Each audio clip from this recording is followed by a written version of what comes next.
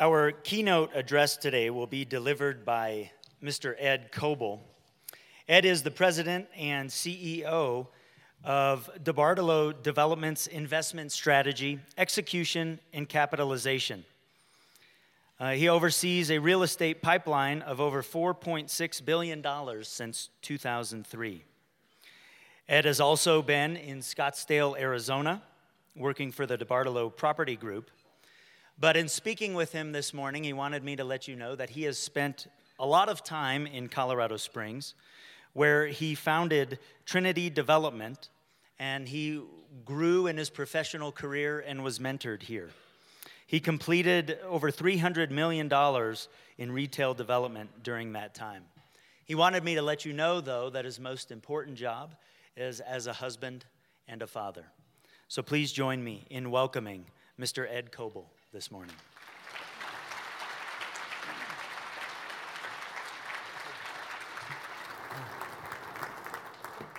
Wow, it's like a homecoming for me. It's just a rush of memories here in Colorado Springs. I showed up here when I was 18 years old, fresh out of boot camp in the Army, and then before arriving here, I spent a year in spy school down at Fort Huachuca, becoming a counterintelligence agent, and arrived at Fort Carson, not having a clue as to what I was going to do or what I was going to get into.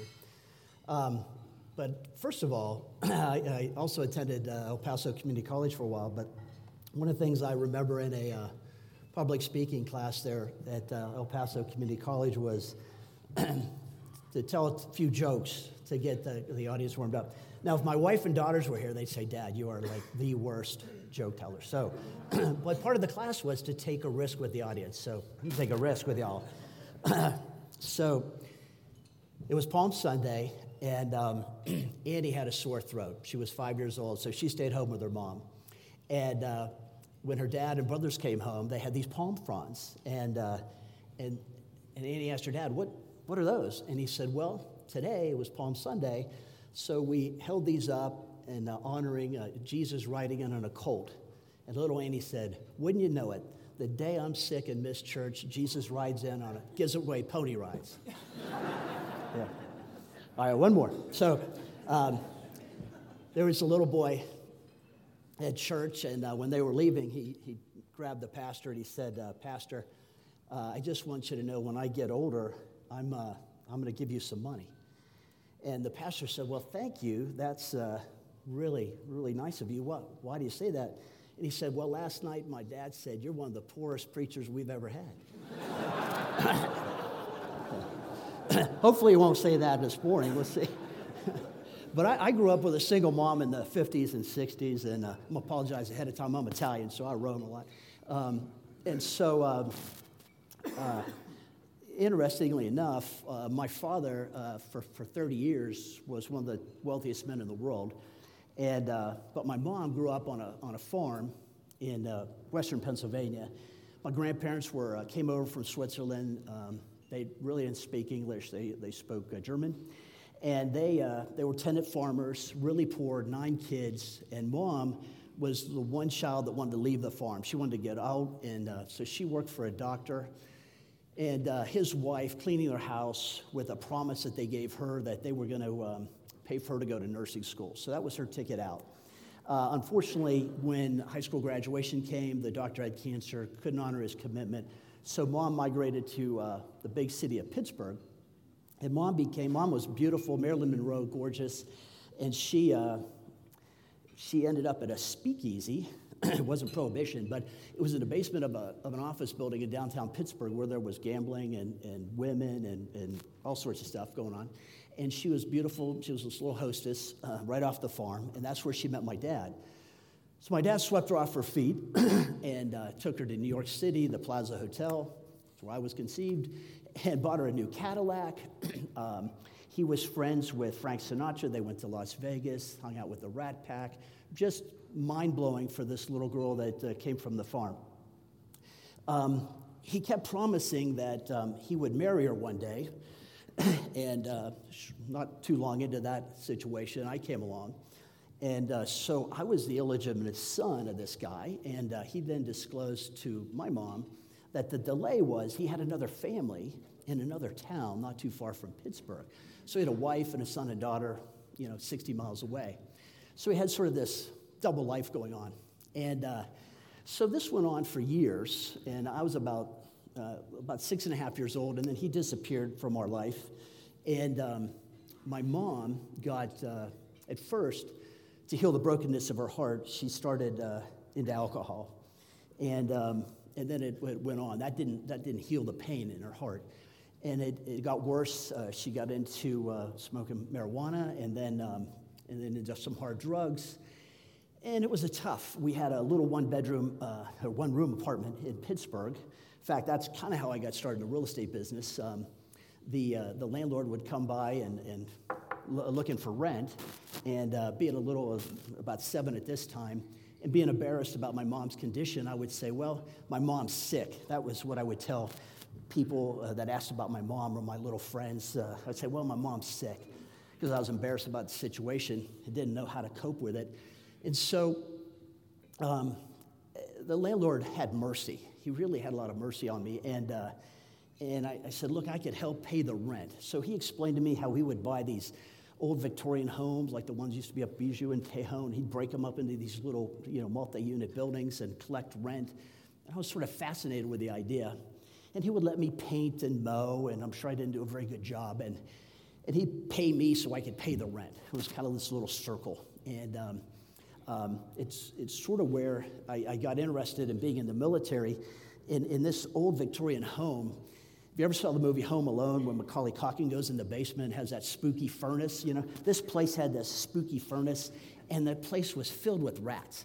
And so he said, if you go down there in that basement, every rat you kill, I'll give you $1. So he bought me this pellet gun, and I would and $1 was a lot, and I thought I could learn this. So I would sit in the dark, and you turn the light on, and the rat freezes for a second, you shoot him quick. It was crazy. I was the original Navy SEAL. I figured this out, so I taped on top of this pellet gun, I taped a flashlight. So I would hear their little nails scraping on the concrete, flip the light on, they'd freeze, I'd shoot them. So there were many months I made $100, so it was working. It was working. So, things went on. My mom, her situation, she was hanging out in bars, and a horrible thing happened. She met a guy in a bar. She got married. He had a son. It was a train wreck, as you might imagine, and this guy started beating on my mom and beating on his son, and it started beating on me, and it was just, I learned to fight. And eventually, after a couple of years, they got divorced. And about this time, it's about 10th grade, and the military Vietnam was going on, and the military recruiters would come, and everybody get into assembly hall, and then, the Army and the Air Force, Marines, everybody would come up on stage and say, hey, here's how great the Army is, you should sign up. And I looked at it and said, wow, this is great. There's some medical benefits. Maybe I can take care of my mom. They're going to give me an education. At the time, you could go through school, basically get your doctorate if you wanted to go to school, and the military would pay for it. So I decided that would be my way of sort of taking care of my mom, and then being able to get an education. And so in 10th grade, I signed a delayed entry contract, which wants you to graduate high school and then go off to your training. So that takes us to showing up at this Fort Huachuca, this installation, and I had some language skills, and it turned out that they said, hey, we're going to train you for this thing called the Cold War, and you're going to spy on the East Germans and on the Russians. A lot of times I speak at college campuses, and they're like, why were you spying on the Germans? They have no idea what we're talking about. They don't have that in their history classes. And so we ended up, had a great time. I was based here in Colorado Springs, and our unit traveled, and I moved my mom here so I could take care of her when we weren't deployed, and had a fabulous time in the military. It really started to impact my life. I got to meet a lot of men that were leaders, and in fact, it was really the first time I heard the gospel of Jesus Christ, the good news of Jesus Christ. It came from a guy, actually, that was in spy school, and it was the first day of that school, and I showed up, and they signed me in and said, okay, lunch is being served, go to the mess hall. So I go to the mess hall, sit down. We're a group of 10 guys, and they had an open seat, and I'm starving, so I start chowing. The guy puts his hand on me and goes, hey, wait a second, we're going to ask the Lord to bless this meal. So I stopped, deer in the headlights, because I had no educational background. I think I'd been to church twice at that point in my life, never read a Bible, didn't know the stories, no background. So this guy prayed and then introduced the guys around the table, Green Berets, Navy SEALs, all sorts of alphabets that I wasn't familiar with. And these warriors had multiple tours in Vietnam. And towards the end of the lunch, the man sitting there who prayed said to me, hey, do you know Jesus? I said, not really. I kind of heard the name. And he said, would you like to pray? Would you like a relationship with him? And there's a way that you can pray, invite him into your life. And if you pray to receive him, you'll have eternity with him. And you'll have access to him, access to the wisdom that he has, the wisdom of God. And it was all Greek to me. And I was looking at these warriors at the table, at the lunch table, all looking at me. And I kind of chickened out when he said, hey, would you bow your head and pray? I said, no, I'm not going to do that, because I didn't really know what the right answer was. I didn't know if they wanted me to do it or not do it, or if this was a test. And so I kind of chickened out. And it was the first time, though, I heard about this guy, Jesus, and that he lived a sinless life, that he was here on earth, that he was crucified, and in 3 days he was raised from the dead, and that I could have a personal relationship with him. And it was interesting, but it wasn't interesting enough for me to make that kind of a decision. And so I went on in my short military career, I was in for 4 years. It was time to get out and or re-enlist. So I had a chance. I got an appointment to go to West Point. They wanted me to re-enlist, go to West Point. And I decided that I really wanted, I had this financial goal. At that time, first lieutenants were making about $1,000 a month, and I was making about $560. And I said, I've got a financial goal. I want to make $1,000 a month, so I'm going to get an education. And so a colonel that I served with was getting out here in Colorado Springs, and he said, what are you going to do? And I said, well, I'm going to go to school. I'm going to go to school at night, and I'm looking for a job so I can pay my bills, take care of my mom. And he said, great, I bought this little real estate company over on Platt Avenue, and I need people that are real estate salesmen. So why don't you get your real estate license, and I'll hire you. And I thought, this is great. I got a job. It's going to be fantastic. And I'll never forget, I got my real estate license, and I show up, and I said, what do I do? He goes, well, call everybody you know and tell them that you're a real estate licensee and you want to list their home, or if they want to buy a home, they should call you. And I did that. And so for the whole week, I called everybody I knew in the Army that were still in, those that were out that I knew. And I'll never forget, I was sitting there. And in offices, they have the little reception area, and they've got the little cubbies where they put your mail and messages. And he would come around Friday, and he would put the checks in for people that made money that week. And so my first week, I was looking, I had my little box with my name on it, and it's 4 o'clock. And he used to do it like at 4:15. 4:15 comes, boom, he's clockwork. He's a colonel, right? Clockwork, boom. And so, June, he makes the rounds. There's nothing in my box. And it's 5 o'clock, and I see the colonel packing up to go home, and I go and I say, hey, Colonel, there's nothing in my box. You didn't pay me this week. And he goes, you idiot, it's a commission job. You got to go sell something. And I said, oh, okay. So I was terrible at real estate. I was super young, and nobody wants to buy a house or list a house with somebody that's young and has no experience. So I ended up, towards the end of that semester, I went back to the colonel, and I said, Colonel, thanks for the opportunity. I'd made about $600 in some referral fees, and I said, look, I'm going to flip this around. I got a bartending job at this bar on Academy Boulevard, and I'm going to go to school full time so I can get this education thing done and move on with my life. Thank you very much for this real estate job. See you later. And We probably have some curdles in here. So he opened, I sit across from him at his desk. He opens his desk drawer, pulls out a ruler, and we're just 4 feet apart. He throws it up my heart. And I said, "Oh, sir, what'd you do that for?" He goes, "You're not taking anything we taught you in the military of your resources and using them. You're using your veterans benefit to go to school free, but you should use your veterans benefit to be a real estate investor because you're a terrible salesman, and you should be an investor." And I said, "That's great, but I'm broke." He goes, "You can do it. You can buy." So we went to a bank on Nevada Avenue. He took me in. He said, "Hey, this kid wants to buy some foreclosures." So he helped me kind of shepherd me and mentored me through.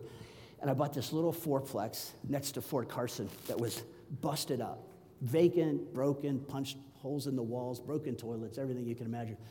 And I'm not very handy. My wife would attest to that if she were here. But I had a bunch of friends, still in the military, very handy guys. So a couple of weekends and a few kegs of beer, we got this place fixed up. And I'm rolling on my credit card because I have very little margin for error. And I get it fixed, get it leased, go back to the colonel. And I said, "Colonel, what should I do now?" And the colonel said, "Well, you're still broke, right?" I said, "Yes, sir, I am." He said, "Why don't you sell it?" So run an ad at the time. He had me run an ad in the Los Angeles Times. And a crazy thing happened. I had over 300 inquiries from this Los Angeles little tiny classified paper. And I had this very sophisticated system. There's a little metal box with A through Z, and I would put your name in there if you called me. And so I had these investors that wanted to buy. And anyway, that first little property I sold in 1979, and I made $37,000 on it. It was a lot of money in 1979. And the colonel said, "Keep doing it." So I did that about 81 more times. And here in Colorado Springs, all right here, Colorado Springs and Manitou.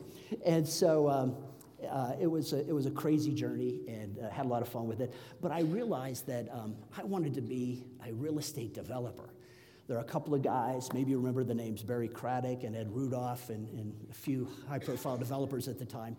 And so I went to the colonel, and I said, "Geesh, I think I want to be a developer." And he said, "Well, there's 2 ways to do it. You can go to school and do it, or you can on-the-job training like we do in the military." And I said, "Well, I'll try the school option." And the only university at the time that had a real estate degree program was University of Southern California. So I applied, got in, but then my mom, her health was deteriorating here in Colorado Springs, and she didn't want to move. So we said, "Okay, that's off the table." And so then I started interviewing. But keep in mind, at this point in time, the prime interest rate was 18, 19. It was crazy, if you remember those days. It was really a difficult time. So I met with Mr. Craddock. He said, "No, we're not hiring." Met with another guy, not hiring. Met with Mr. Rudolph. He said, "No, we're not hiring." And I said, "Gosh, I've got to figure this out." So I started selling off my properties, carrying back a lot of paper. So I created this kind of crazy cash flow. I had about $600,000 of cash flow before I got out of bed in the morning, just carrying notes on this real estate I was selling. So nobody had to pay me. So finally I got Mr. Rudolph, got another meeting with Mr. Rudolph, and I said, "Mr. Rudolph, would you allow me to work for you for free? I'll take out the trash." He owned a car wash, and I said, "Look, I'll take your car to your car wash, but if you're meeting with the mayor or your banker, anybody, city council, I'm in those meetings because I want to learn real estate." And I'll never forget, he pulled out his keys and he tossed them to me, said, "Hey, my car needs washed. Take out the trash on your way out. You got a job. I'll work for free." But he was a great mentor, right? That's a key word. Not only in real estate, but he was a godly man. And he walked with Jesus. And he started to speak the truths of Jesus into my life.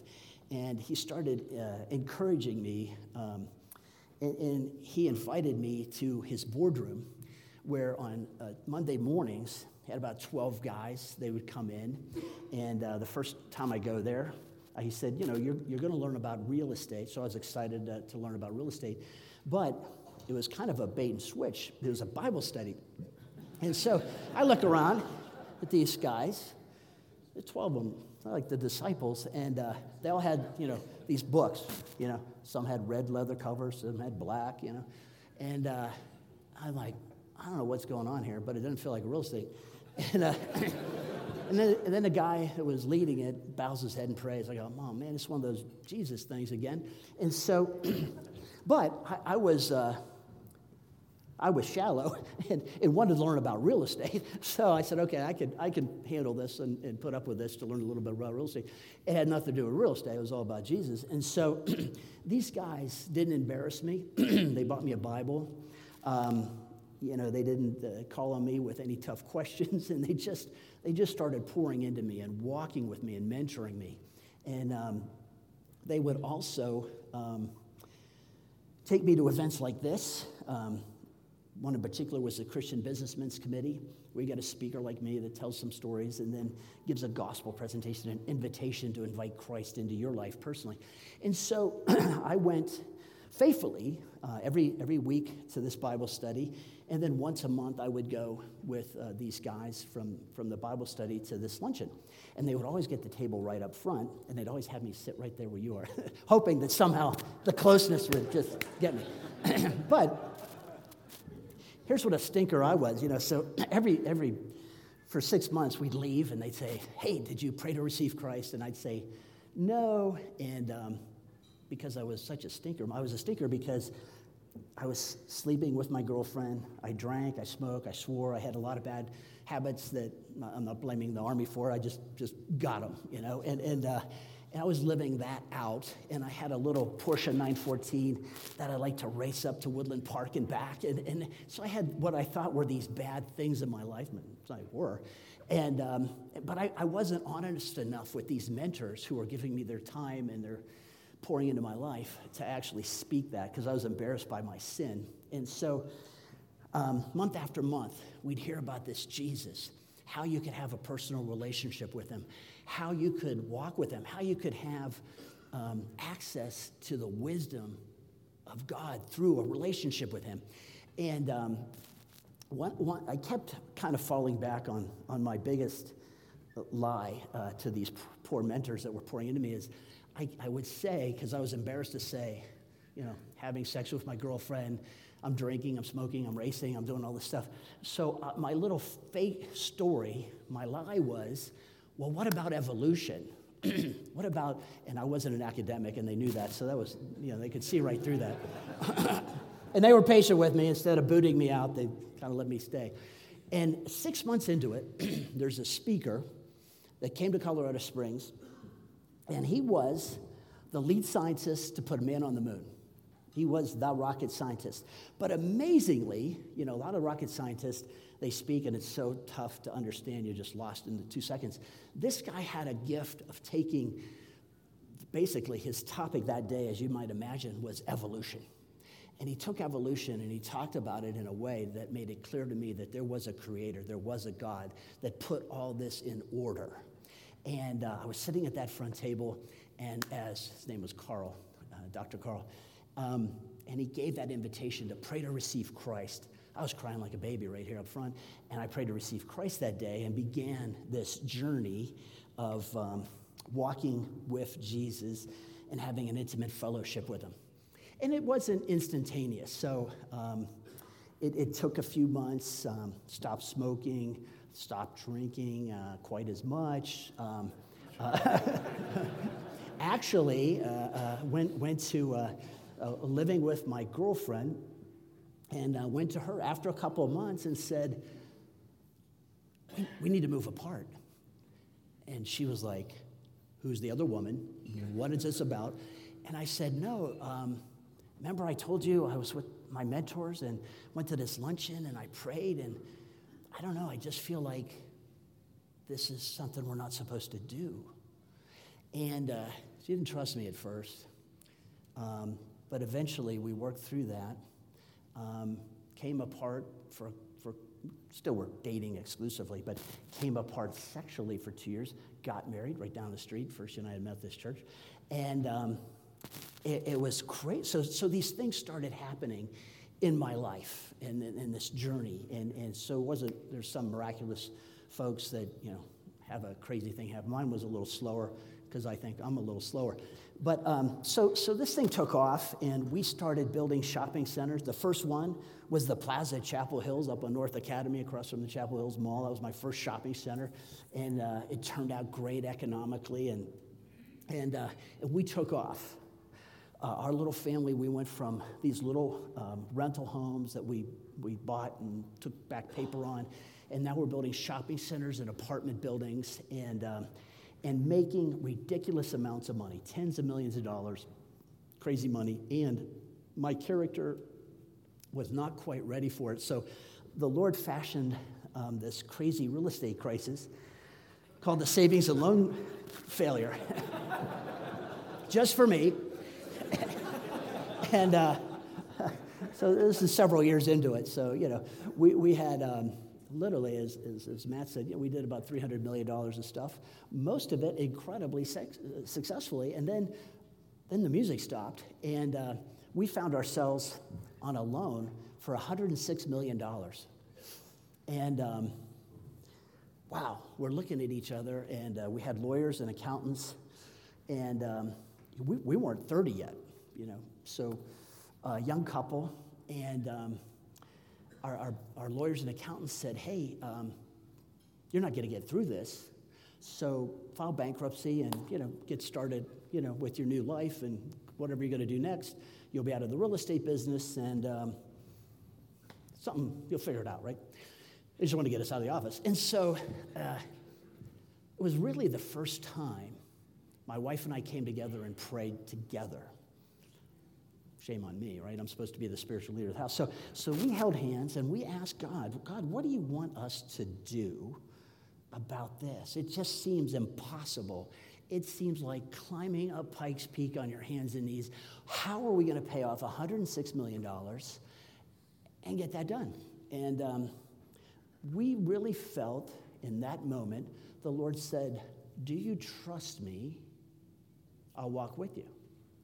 We both felt it, sensed it. We said, okay, Lord, we're going to go on this journey. So we went back to the lawyers and accountants and said, we don't want to file bankruptcy. We want to try to pay this off.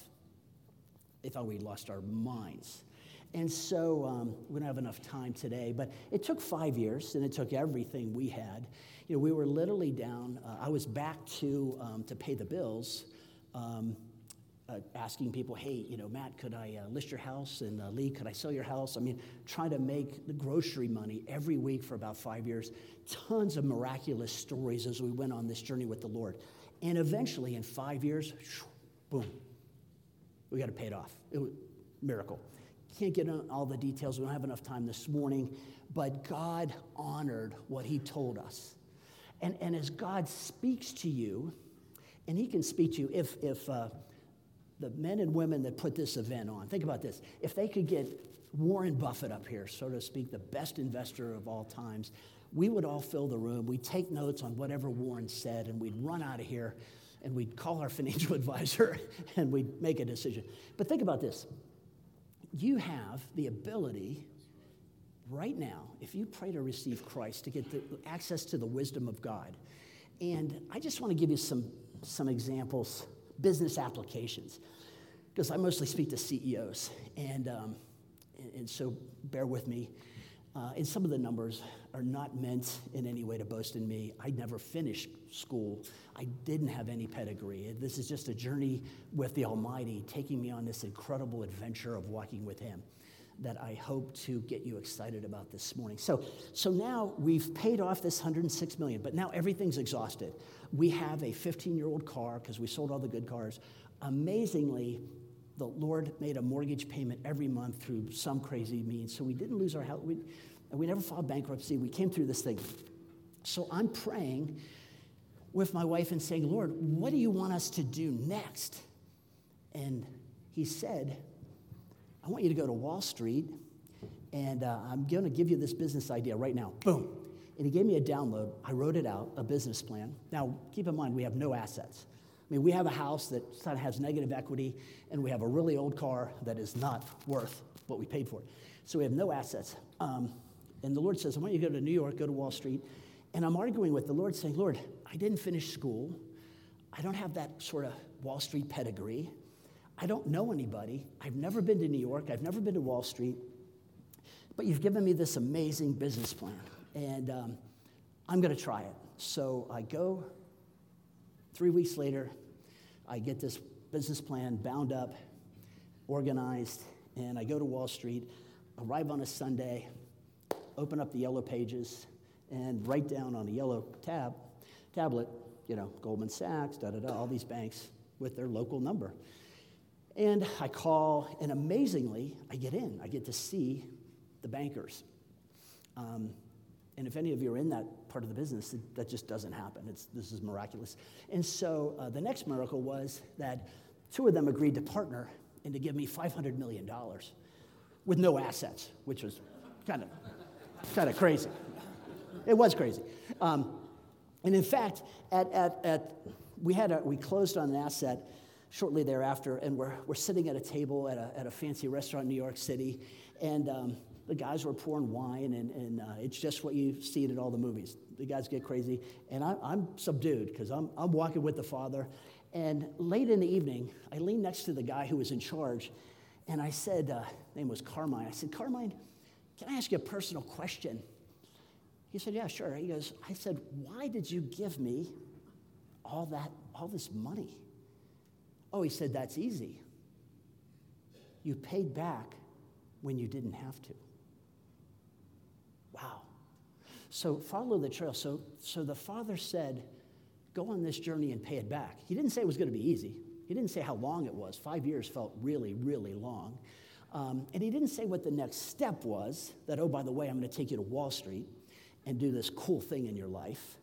And so he didn't give us all the answers. And that's kind of my story, is that, in Isaiah, he says, call upon me. You can call upon me, that your thoughts are not his thoughts. His ways are different than our ways. And so this morning, each one of you has an opportunity to tap into that kind of wisdom, to the wisdom of being able, I start every day spending some time with the Father, journaling, and in the Bible it says that he knows your name. You'll know him. He speaks to you. You can hear him. It's real. It is absolutely real, and it's crazy. Let me give you another crazy part of the story. So not only did our real estate business take off, but these Wall Street bankers, most of those banks don't have other offices around the country. They sort of have a New York, sometimes an LA office or a San Francisco office. They don't really have, it's not like a branch banking system. And so they said, hey, we want to start an investment banking business with you. You've got a bunch of smart guys. And so I said, that'll be great. And it was like shooting fish in the barrel. We got part of the investment banking fees, and we made lots and lots of money. And through that investment banking opportunity, I had a chance to meet a guy named Eddie DeBartolo. You might know the name. San Francisco 49ers, 5 Super Bowls, Pittsburgh Penguins, 2 Stanley Cup victories. And it just so happens that Eddie DeBartolo and I have the same father. And so God, who's always at work, right? God's always working in a sense of eternity, not just in our little realm, our one-dimensional realm that we see, right? And quite frankly, I'm a Steelers fan, or Broncos country, but, I would spend more time thinking about the Steelers than I would about eternity. But I want to plant that seed with you this morning, that you start to think about eternity, not just so that you have a place in heaven, because I think in America, we sort of water that down, right? We pray, you're going to have an opportunity to pray to receive Christ this morning, and that's going to, punch your ticket to heaven. If you do that, you're going to heaven. But I have a bigger thought for you, and that thought is, in the book of John, Jesus speaking, he says, look, I've came to give you an abundant life. Now, that doesn't mean stuff. When you look at the Greek and the Hebrew, that means peace, love, joy, and hope. Who wouldn't want peace, love, joy, and hope in their life, no matter what the circumstances? That's what it explains in that verse. So I want you to walk out of here today, not only with the comfort and the peace that you have eternal life in heaven, but that you can step in right now today, calling on the wisdom of God and entering into, I'm going to get freaky on you now, the supernatural, talking to God, hearing from God, walking with God, and having cool, amazing, supernatural stuff happen in your life. It happens every day. I was just telling Lee, we're taking this message out to millennial CEOs. We got rooms full of them, like this room, just taking this information and taking it back to their companies, really changing America, and it's just a total blast. So here we have a chance meeting with me and Eddie DeBartolo, and that's sort of God. So God took this family, my family with my mom, his family. He did not know that he had a brother. Now, I knew from 6, 7 years old that DeBartolo Sr. was my father. So here you have now my father had passed away, my mother had come to Christ, walked with Christ, passed away, and now you have the two brothers. God knitted us together, right, through a completely broken, dysfunctional situation, and has knitted our hearts together, knitted our families together. We started a little business, and we've had incredible, great time, walking with the Lord through that. So it's just something to think about, that the Father is working all through your life, whether or not you're listening or you want to listen or not. He's there. And so right now, I want to just take a shot at, if everybody in the room would just bow your heads, close your eyes, bow your heads, and I'm gonna say the prayer of redemption. And if you've prayed it before and you kind of slipped away, that's cool, because the Father is speaking to you right now. How about now? Brother, how about now? Come with me. Sister, how about now? Come on back. And just say these words to yourself. Father God, I recognize and confess my sins before you. I thank you, Father, for dying on the cross for my sins. I open the door of my life and receive you as my Savior and Lord. Father, take the throne of my life. I've been in control of it. I want you to take control of it. I want that wisdom for life right now here in Colorado Springs. I want that right now. I do want eternity in heaven with you, but how about this abundant life you're talking about now? Father, thank you for forgiving my sins and giving me eternal life. Make me the kind of person that you want me to be. In Jesus' name, amen. Thank you all very much.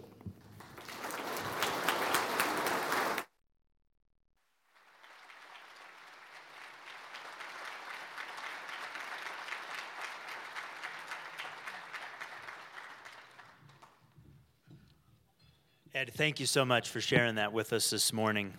The beauty of the message is, you heard Ed talk about early on in his journey, or before he started it, he was concerned about, the sin in his life and being able to sort of ascend to a level of God. But the beauty about the cross and Jesus dying on it is God knows we're not able to do that and go to his level. So he did that for us in sending his son this morning. So thank you again, Ed, for being with us this morning and sharing that